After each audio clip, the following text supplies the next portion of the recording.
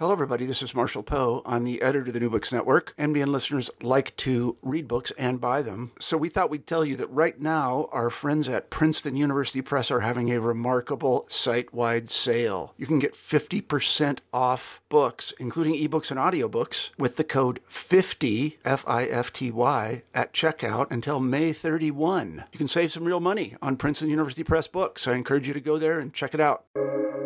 Welcome to the New Books Network.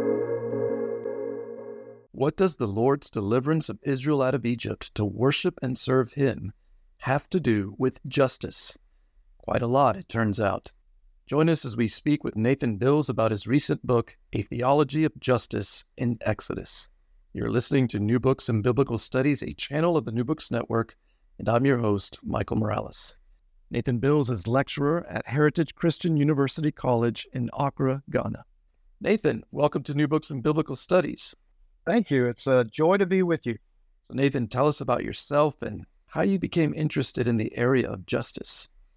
Thank you. It's a good question. So I am in my fifth year at Heritage Christian University College in Accra, Ghana. And it's a bit of a long story to tell how I got here, but when I graduated with my PhD, I began looking at international opportunities, and through connections and networks, ended up here. It's a growing school. It's a really fun place to work with. I am the only Westerner on faculty of about 35, and we're a university. So it's an exciting place. Like I said, it's a growing place. Lots of opportunity here. But it's definitely not my home culture. So there's a lot of learning. As I was sharing with you before we started recording, I'm a part of a group called Theological Education Initiative that tries to mentor, train, walk with people, men and women who are teaching internationally outside their home culture, in sort of a missional role. So I'm here with my family of 6, and that's what I'm doing.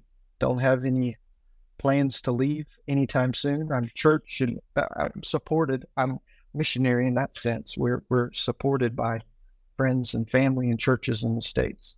I grew up in Tennessee. I'm a graduate of Harding University and then Harding School of Theology. Did my work at Duke, and when I guess to answer the second part of your question, how I got interested in justice, it's funny, as I was reflecting as an undergraduate, pretty green, naive undergraduate, I had to write an Old Testament senior paper, and I wanted to write it on poverty. And I asked my Old Testament professor, I said, does the Old Testament have anything to say about poverty? Tells you how naive I was. Oh, it's a bit embarrassing. And I can remember him saying, he said, what do you know about poverty? I said, what do you know about Old Testament poverty? He said, well, not much. He said, good. Let God and Atla be your guide. And that was really a beginning that, of course, a beginning of a real interest in justice, social justice. Of course, it was rooted experientially in some proclivities I had about wanting to help with the poor, but really tailored my academic study. Through that paper, began to see just how important the Exodus experience was. And all throughout my training, and then when I got into a doctoral program, I wanted to keep this focus and to drill down on Exodus, the book of Exodus, and to think about Exodus because it's this paradigmatic narrative for Israel. What does it have to say about justice? What distinctive, what is its vision of justice? Because everywhere, I say everywhere, when Israel wants to talk about justice, Exodus is usually just under the surface if it's not overt. That was the real impetus behind the book, the dissertation that has become the book, A Theology of Justice in Exodus. Before we talk about justice in the book of Exodus, would you orient our listeners to the topic of justice? How would you define justice, and what does it look like in the Bible? Mm-hmm. That's a good question. One could give lots of definitions of justice. In fact, there are books that give a survey of different definitions of justice. I think most people think about justice and they think maybe the word that comes first to mind is fairness or some kind of equality. In the study, I really wanted to ask, all right, if we were to listen to Exodus, what definition would it give to justice? Of course, Exodus participates in a larger ancient Near Eastern milieu that has a lot of concern with social justice. And so it's not speaking out of a vacuum.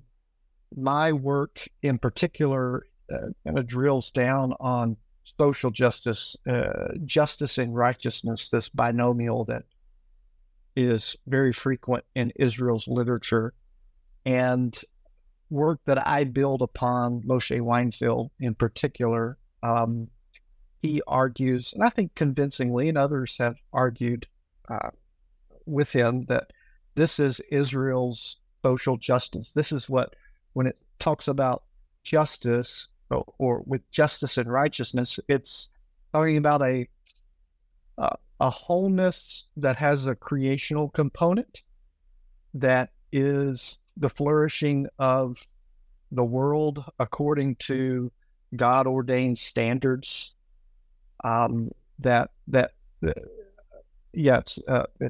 It's brings out the good that God intended for the world. So with that as kind of a background, in Exodus, the world that Exodus is writing to, I wanted to think about that cosmic order being applied by the book of Exodus. And one of the overarching argument of the book is that Exodus is God's creational justice in application. Chapter 2 of your book covers Exodus chapters 1 through 4, which you have labeled Justice Under Threat. Tell us about that. Yeah, thank you. The one thing I'm really trying to do with this, I'm trying to balance several lenses. One of those lenses that I'm trying to read, I'm trying to pay particular attention to the creational elements within Exodus, but also to read Exodus in continuity with Genesis, and a lot of that goes hand in hand. So if you read Exodus in continuity as a canonical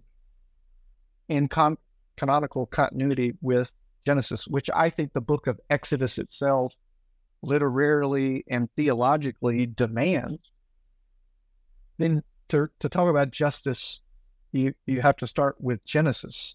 And Genesis lays out God's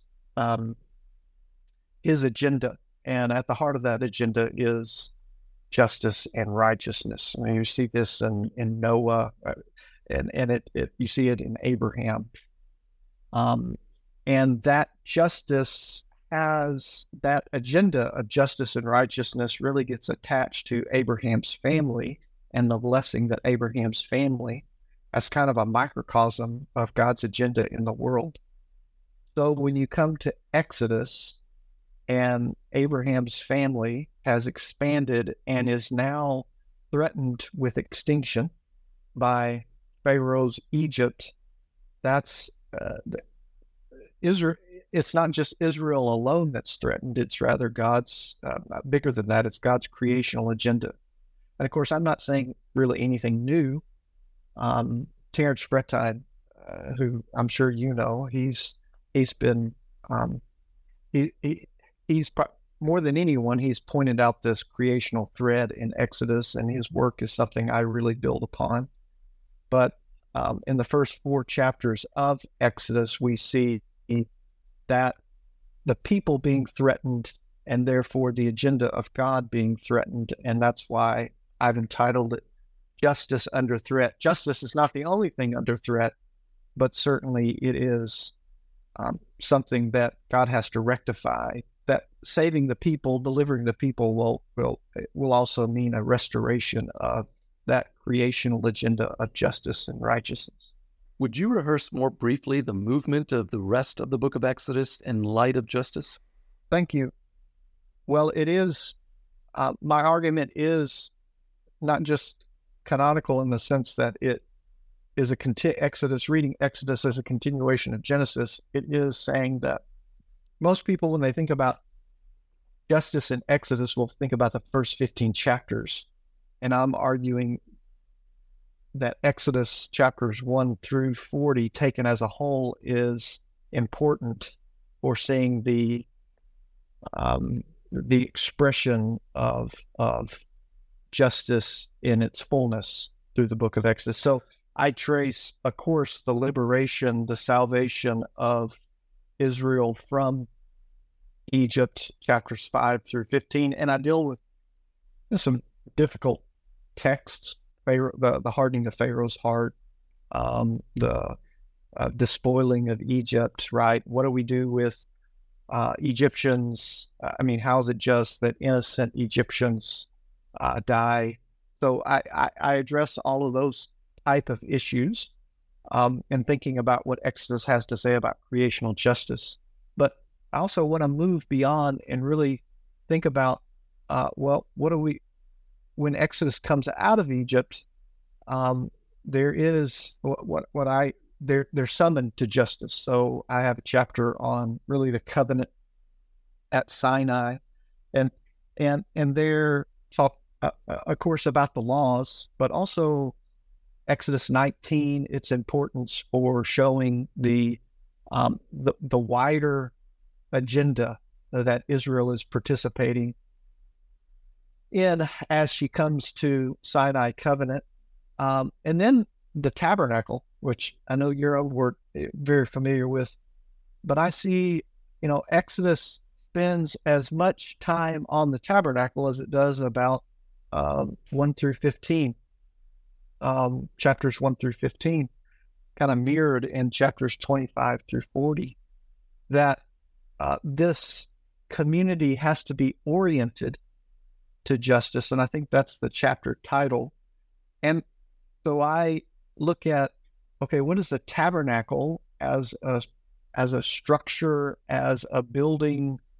Does it contribute to a theology of justice? And I find that, yes, that there's a lot that one can say about the building of the tabernacle. And of course, you have the episode 32 through 34 where Israel almost loses it all.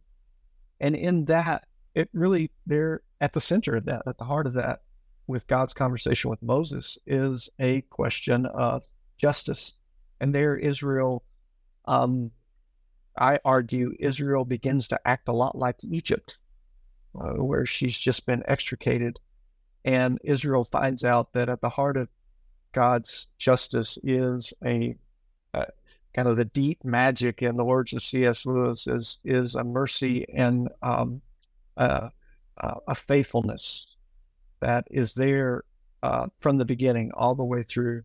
So I really, the work is trying to look at the canonical book and give all 40 chapters weight in terms of what the presentation of justice and righteousness, what the explication of justice and righteousness looks like from Israel in Egypt all the way to the end of chapter 40, where there is this real new creation theme with the building and filling of the glory of God in the tabernacle.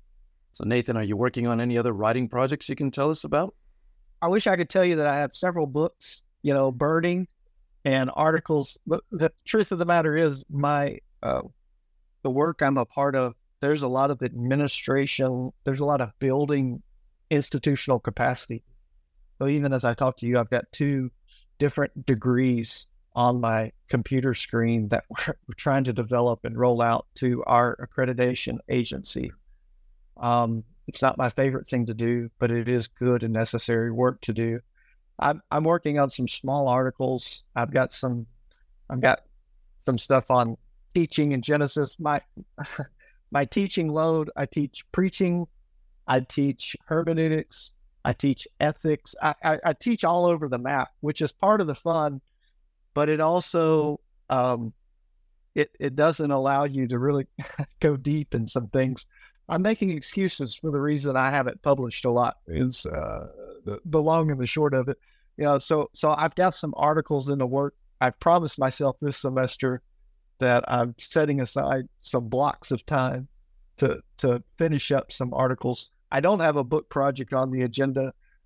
Maybe that in time will come as we get more of our feet on the ground. But thank you for asking and making me feel terrible about myself.